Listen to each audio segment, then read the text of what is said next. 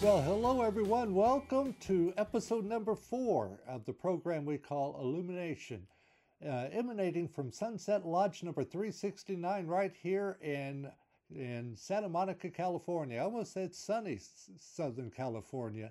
Looks like we're going to have rain once again. So since we've been having this podcast, we've got a lot of rain coming in. So I can't talk about sunny Southern California that much.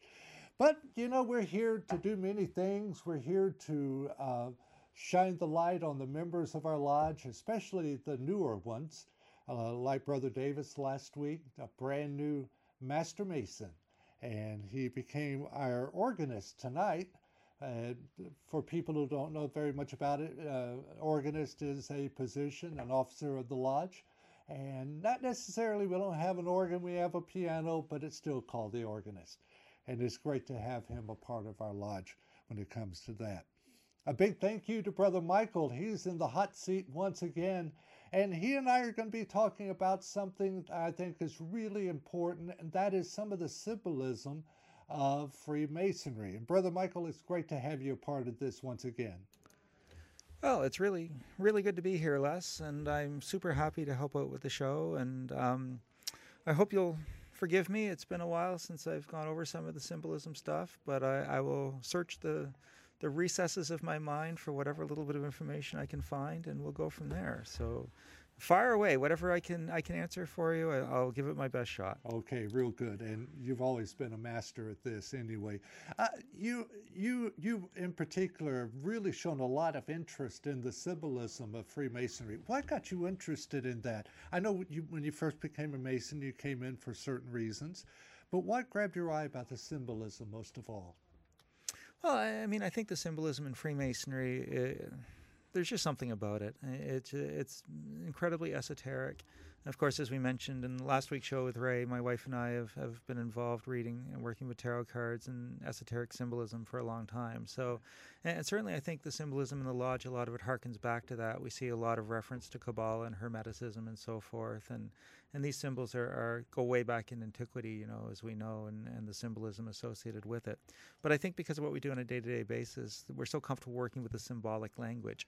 And I think that there's a lot of wisdom in that with Freemasonry, because I think that the symbols themselves are living things. I think once you write something down in words, it becomes frozen and dead. And I think symbols always are evolving, and you'll always find something new in it that you didn't quite see before. And that's exciting. And even after years and years, sometimes you'll see a new element to a symbol that you hadn't quite thought of before, or see it in a slightly different light.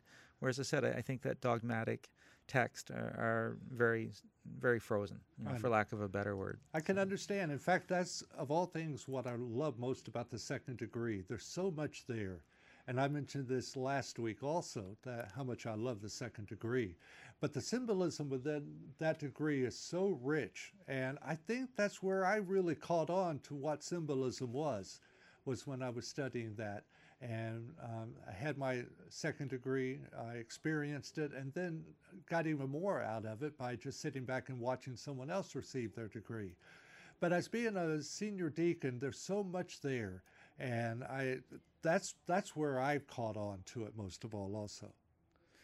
Yeah, I think the senior deacon's lecture obviously has a lot of the symbolism in it. So I think that, but it really all does. And sadly, in Masonry, I think we've gone through that dumbing down a little bit. Right. And I think that that's kind of sad that we've done that. And so I know that the full forms of the lectures often contain much more of the symbolism than the candidate doesn't necessarily receive anymore. And we kind of hope that they'll study and look at the monitor and so forth, which is a little textbook that has the parts of the ritual that have been sort of, cut out for brevity.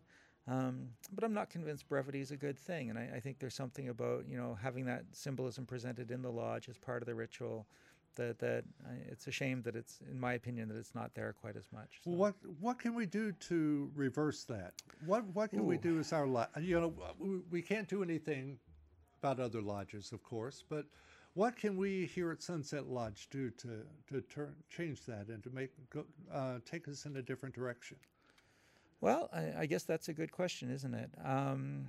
What can we do about that? There's probably only so much that you can do. I think that I understand kind of the brevity and where the dumbing down occurred. I think that back in the 1950s with, after the war years, Masonry, I've often said, was too successful for its own good. And people were joining in such numbers that I think a lot of it was we need to get through this stuff faster. And so they cut it down and cut it down and cut it down. And I think that was just a necessity at the time. But I think that now we need to rethink some of that. But I think that the main thing is now you have to convince the Grand Lodge to rethink some of that. And right. I don't know if they are prepared to do that at this particular point. So. Little by little, bit by bit. By the way, I want to let everybody know, if you hear some noise in the background there with Brother Michael, we have just finished our stated meeting, or those who are not aware of it, basically is our business meeting. Wouldn't you say, Brother Mike? Yeah, it's basically our business meeting on the first of the month. If you guys are in the Santa Monica area and you want to drop by and visit us for dinner at 6:30 on Tuesdays, the first Tuesday of the month, we'd love to have you. And the food is not too bad. And my mother said anytime you can get a free meal, take it. So, we'll definitely do that and meet some of the brethren. But it's always a good time, and we definitely enjoy taking care of the business of the lodge and seeing it, flourish and grow going forward. So, for sure. Come on by. And, I one of the things I love about Masonry is its simplicity, but I think the symbolism has such richness to it. And I think whenever people think of Masonry, if you talk to them about Masonry, the first symbol they come up with is the square and compass and the letter G. Can you give us a little bit of insight into that? I know I'm kind of hitting you at the last second on this, but you've got such great knowledge on this, Brother Mike. I wanted to hear your insight into that. Well, I mean, that's obviously the principal symbol of Freemasonry is the compass and square, and you'll see it on all the rings and buildings and so forth. There are a couple little tricks to it that I probably shouldn't talk about, since I think they are probably a little more forbidden. Right. But I've often said that the worst person to give you a lecture on Freemasonry is a Freemason, because we've taken oaths of secrecy and there's things we can't talk about. So. Right. But, that stuff's out there, and if you guys want to find it, you can dig around and I'm sure find books that have been written on it. And that's between them and their lodge. but I can't. But the symbol itself, and I think that there's, the way it was explained to me and by someone who's very into symbolism, was that it forms two triangles or two arrows, one pointing down and one pointing up. And the arrow that's pointing up, the compass lays over top of the square. And the idea is that it's pointing towards the head, and the downward pointing area toward the genitalia. And it's the idea that the reasoning mind is supposed to be in charge of the base instincts, our passions, our angers, our out of control kind of emotional body, our lusty body, if you will, is supposed to be governed by the mind. And I think that that's a really great metaphor for that. And I remember that Pierre Trudeau was Prime Minister of Canada when I was growing up there, and he's always been the politician I've compared all other politicians against, and most have not measured up, frankly. But when he was young, he took a motto which was reason over passion, which I think is the compass and square again, reason over passion. And I always liked that it wasn't reason instead of passion, that we still have our passions, and we're always going to have our passions, but we have to control them. And I often thought what a wonderful world it would be is if everybody was in control of their passions with their rational mind and did what was sensible and rational rather than just reacting emotionally to everything. And not that you displace or don't have emotion, just that you're not supposed to let it run you. And I think that that's really the reminder that goes with that symbol. That is very, very important. I remember seeing as a little child outside about a block away from my grandmother's house, on my mom's side, Grandma and Grandpa Schmadl from Germany. There was a square and compass with the letter G on this building, and I had always tried to figure out what that was. And just learned a little bit more there. What is your favorite symbolism that you can talk about in Freemasonry, Brother Mike? Let's see. What would be my favorite symbol? Well, I think compass and square really is my favorite symbol in many respects. Probably with most Masons that would be the case. I think that the level, I've always been a fan of the idea of equality, that we all sort of at the end meet on the level. And that, I've never been a fan of hierarchy, and I think that Masonry doesn't have really that, emphasis on hierarchy the way that some systems and some organizations do, and I've often thought that was wise. So I think that maybe that one to a degree is important. The pillars are often important to me, the two pillars, Boaz and Jachin.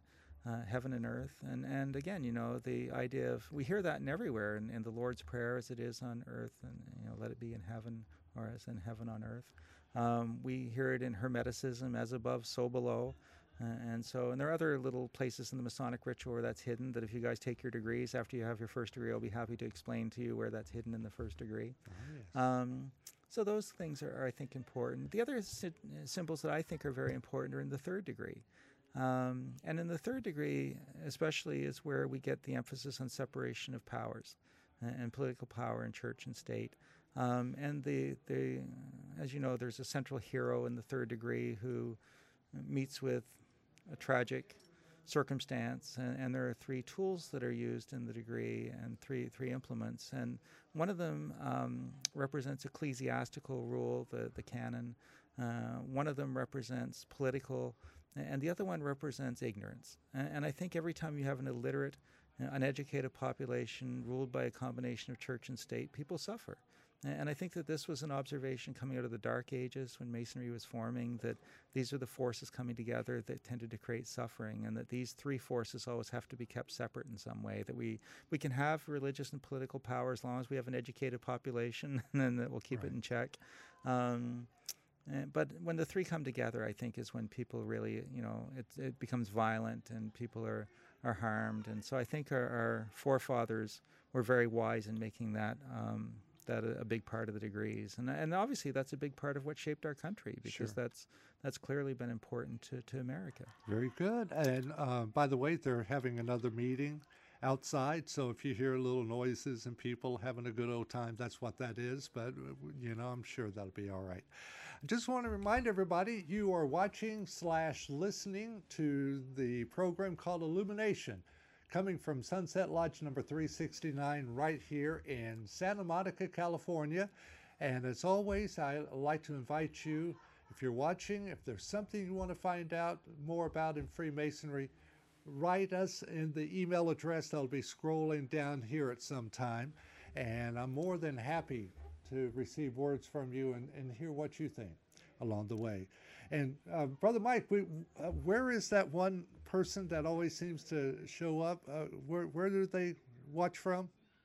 Oh, I was saying that of course, we only are a couple episodes into the show, so we don't have a huge following yet. Right. We're just happy when the tech stuff works right at this point. But again, we'll work on building our audience. But I was looking at our analytics, and for some reason, Les, you are incredibly popular in the Netherlands. There's somebody that's a huge fan of yours that's watched every show that we've done from the Netherlands. So I guess our little show is getting out there, at least slowly, but enthusiastically, to at least one person. Hello, friend. Whoever you are, hello. We see you. So we want to thank you for that. And yes, we are. We're just starting out. This is brand new, and I've never done a little video podcast like this before. So I'm kind of finding my way through it and trying to learn along the way. And along the way, I'm also learning a lot about Masonry too, which is really good. And we're just doing our best with this. Now, what you were speaking of the symbolism. Is there anything you can talk to about the symbolism between the worshipful master, the senior and junior wardens, and how they're laid out in a lodge? That's a good question. Well, I think that the number 3 obviously plays a large part in Freemasonry. You hear it over and over and over. And I don't know if I would say that I'm aware of that particular relationship between those, other than, again, they're still sort of connected with those three forces to a degree in a positive way. But there is an element of it that I think is very interesting, and it's when they recite their particular duties. And I think that there are states of consciousness or karmic forces. The junior warden, when it's to call the craft from labor to refreshment and refreshment to labor again, is talking about death and birth and resurrection. The idea of I'm born, I die, I reincarnate, I'm reborn. And so he's discussing that in a symbolic sense. So he's kind of the Lord of rebirth. The senior warden, when he talks about to pay the craft their wages if any be due, he's talking about karma. So he's the Lord of karma. And so basically, that's his role, is to remind us of our karmic destiny, and that we're trying to create a good karma in a sense that, and I think in the Western world, unfortunately, most people don't even understand karma and what it means. They think that we're all being affected by our karma, which isn't necessarily true in that sense, that it may be one small element of what we're experiencing. But it's to recognize that there is a cause and effect. So going forward, try and create that good energy, try and create something positive. So it's not really so much to explain why things are happening as much as it is to understand the importance of trying to create that positive energy going forward. But we use it as a way of blaming others for their suffering, and this is your karma coming back on you and all that stuff. And I wish people wouldn't do that. That's not really the point of it. And then the worshipful master, again, to give the craft their instructions is consciousness. He's the idea of the elevation of the conscious mind. And so I think that those are the three great philosophical principles of enlightenment when it comes right down to it in many respects. And so it's just another example of how something on the surface can look so superficial in Masonry, and yet underneath of that are these profound ancient wisdoms and teachings. So. And what's really interesting too is you're just scratching the top of it. There's the superficial part, which is really wonderful. And then there's what you're talking about, and you're just beginning to crack the surface of it by what you're talking about, in my humble opinion, along the way. I saw on the monitor part that's written out, so I feel I can talk about it. If I can't, you know how to edit me out, don't you, Brother Mike? Well, I hate to break it to you, Les, but we do a live show, and I don't edit anything. So if you do something dumb, the Grand Master is going to want to have a chat with you, probably, just so you know. Okay. So I'll talk about this. And it says, one of the favorite parts of the second degree is whenever the senior deacon says, a point is the beginning of all geometrical matter. And once again, I saw that written out in English and not in the script, so I thought that was okay to talk about. That is the most profound line that I've heard in a very, very long time. Where do you find that point? Where is the point where all geometrical matter begins? And I think that's the magic of things. You're talking about the beginning, the touch of God into the world, and in many other ways. Do you have anything on that, Brother Mike? Well, yeah, I think that's important. I think that the idea of, as you said, the beginning, the gnosis, that inspiration is really the beginning. And the thing that's interesting about a mathematical point is they exist, but good luck finding one. Right. Because they literally would be invisible, since they have no length or breadth or mass. But I think that it's, in a sense, the point is that beginning of pure inspiration, is the way I would sort of like to look at it.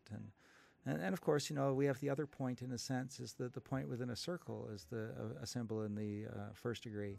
And that is you. I mean, everything comes from you. Everything is about you in that sense. And one of the things I love about Freemasonry is that I think that as a teaching and as a philosophical tool, it has this belief that the teacher itself is irrelevant. And I've often really liked that idea that the teacher itself is not relevant. In the sense that if a person wants to learn, they're going to learn.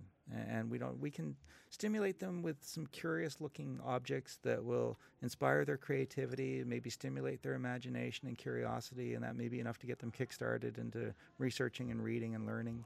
But if they don't have the desire to learn, if they just really are not interested, then there's just no point in us preaching to them. They're not going to really be ready to receive.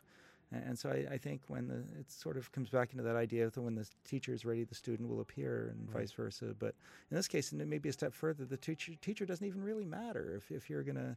And I think that plays into the idea, too, with Masonry, that our goal is not rehabilitation. We're not here to take someone who's going in the wrong direction and try and argue with them and turn their life around and so forth. There are wonderful organizations that do that. Right. But we see the idea of creating good in the world by taking someone who's already going in the right direction and trying to empower and enable them and support them to do the most good that they can do. And in that way, and I think that comes down to physics again, that idea of the body in motion wanting to stay in motion and so forth. So to take an object going in the right direction and give it a push probably does more good in the world than the effort it will take to turn someone around and rehabilitate them. And as I said, there are other fine organizations that are all about the rehabilitation, but that's not our mission. Well, I think personally what I've seen of talking to people along the way is I think there's a misunderstanding about the math and sciences used during the time of the Masons themselves building King Solomon's Temple, and the great skill they had to do what they did and to cut the stone away from the site and be able to bring it in and it fits together perfectly is something that's beyond anything. And I just want to remind everyone once again, this is the program Illumination, and my name is Les. I'm the host of the show, and emanating from the library of Sunset Lodge number 369 right here in Santa Monica, California. If you live in the area or if you plan on being around here, please feel free and come by and visit us. We're here most Tuesday nights, and like most Masonic organizations I know about, we don't have a meeting without food.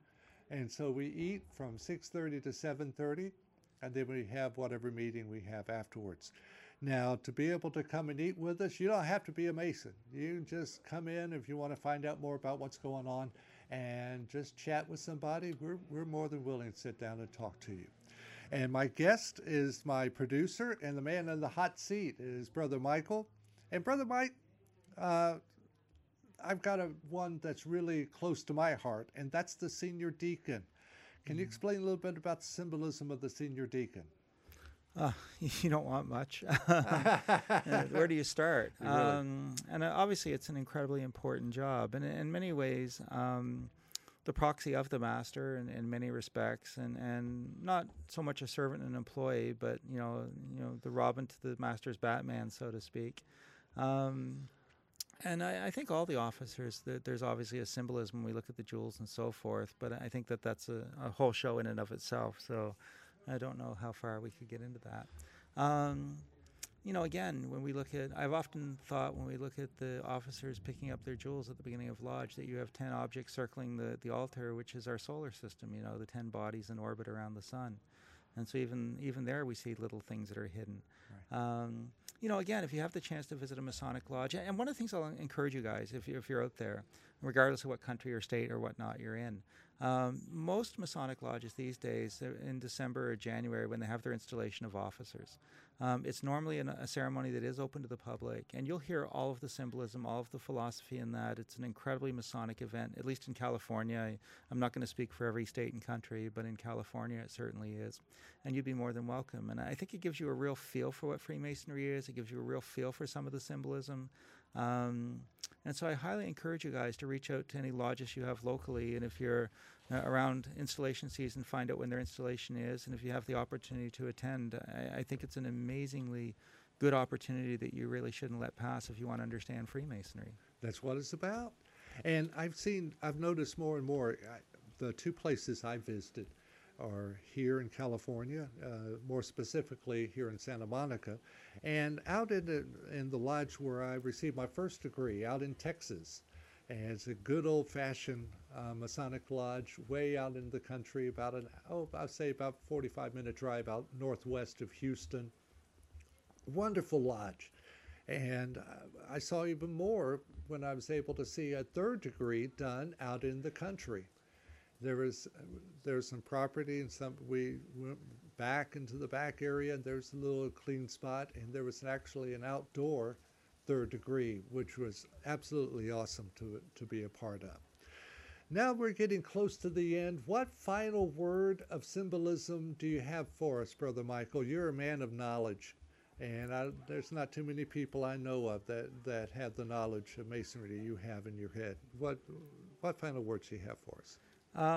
Well, one of the words of wisdom I have in particular for you, Les, is that noise you hear in the background is it is pouring rain outside at the moment. So I hope you brought your umbrella. If not, I would highly suggest lift tonight. And I know we're in sunny California, but not tonight apparently, because it's just buckets of rain coming down at the moment. So I'm sure you guys can hear it in the background on the audio.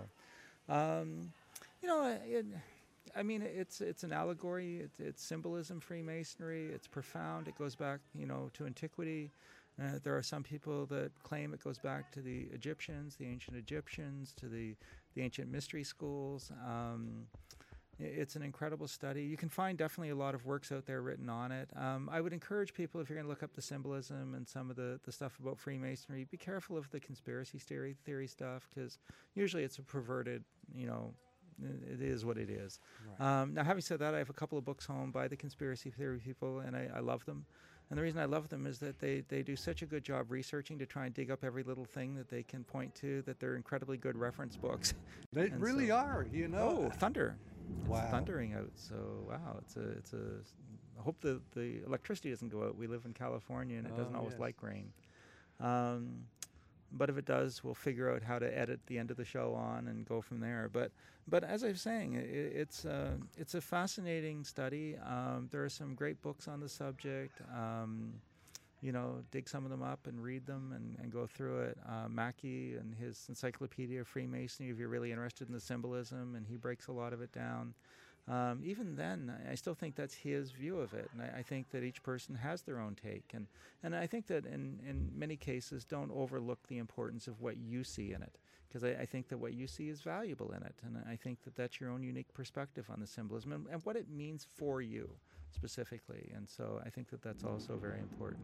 Wow, it's getting heavy out there. It's going to be gnarly. I'm gonna have to play this for my stepmom. There's a little running joke we've got about that, and I don't think this is the time or place for it, but one day I'll tell you that joke. And if she's watching this right now, she's laughing. She's having a good time with that.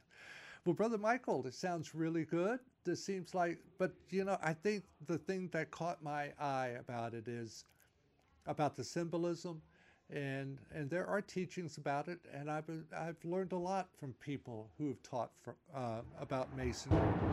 My goodness! Wow, it's a serious storm out there at the moment. I am not used to hearing that down here. We have about 3 minutes to go to the end of our broadcast, so let's pray the power stays on for 3 more minutes. That's all we can do. Yeah, that's all we can ask for. But I've learned from some great people who have some great lessons. But the most important lessons I've learned are what I get from the symbols at the moment.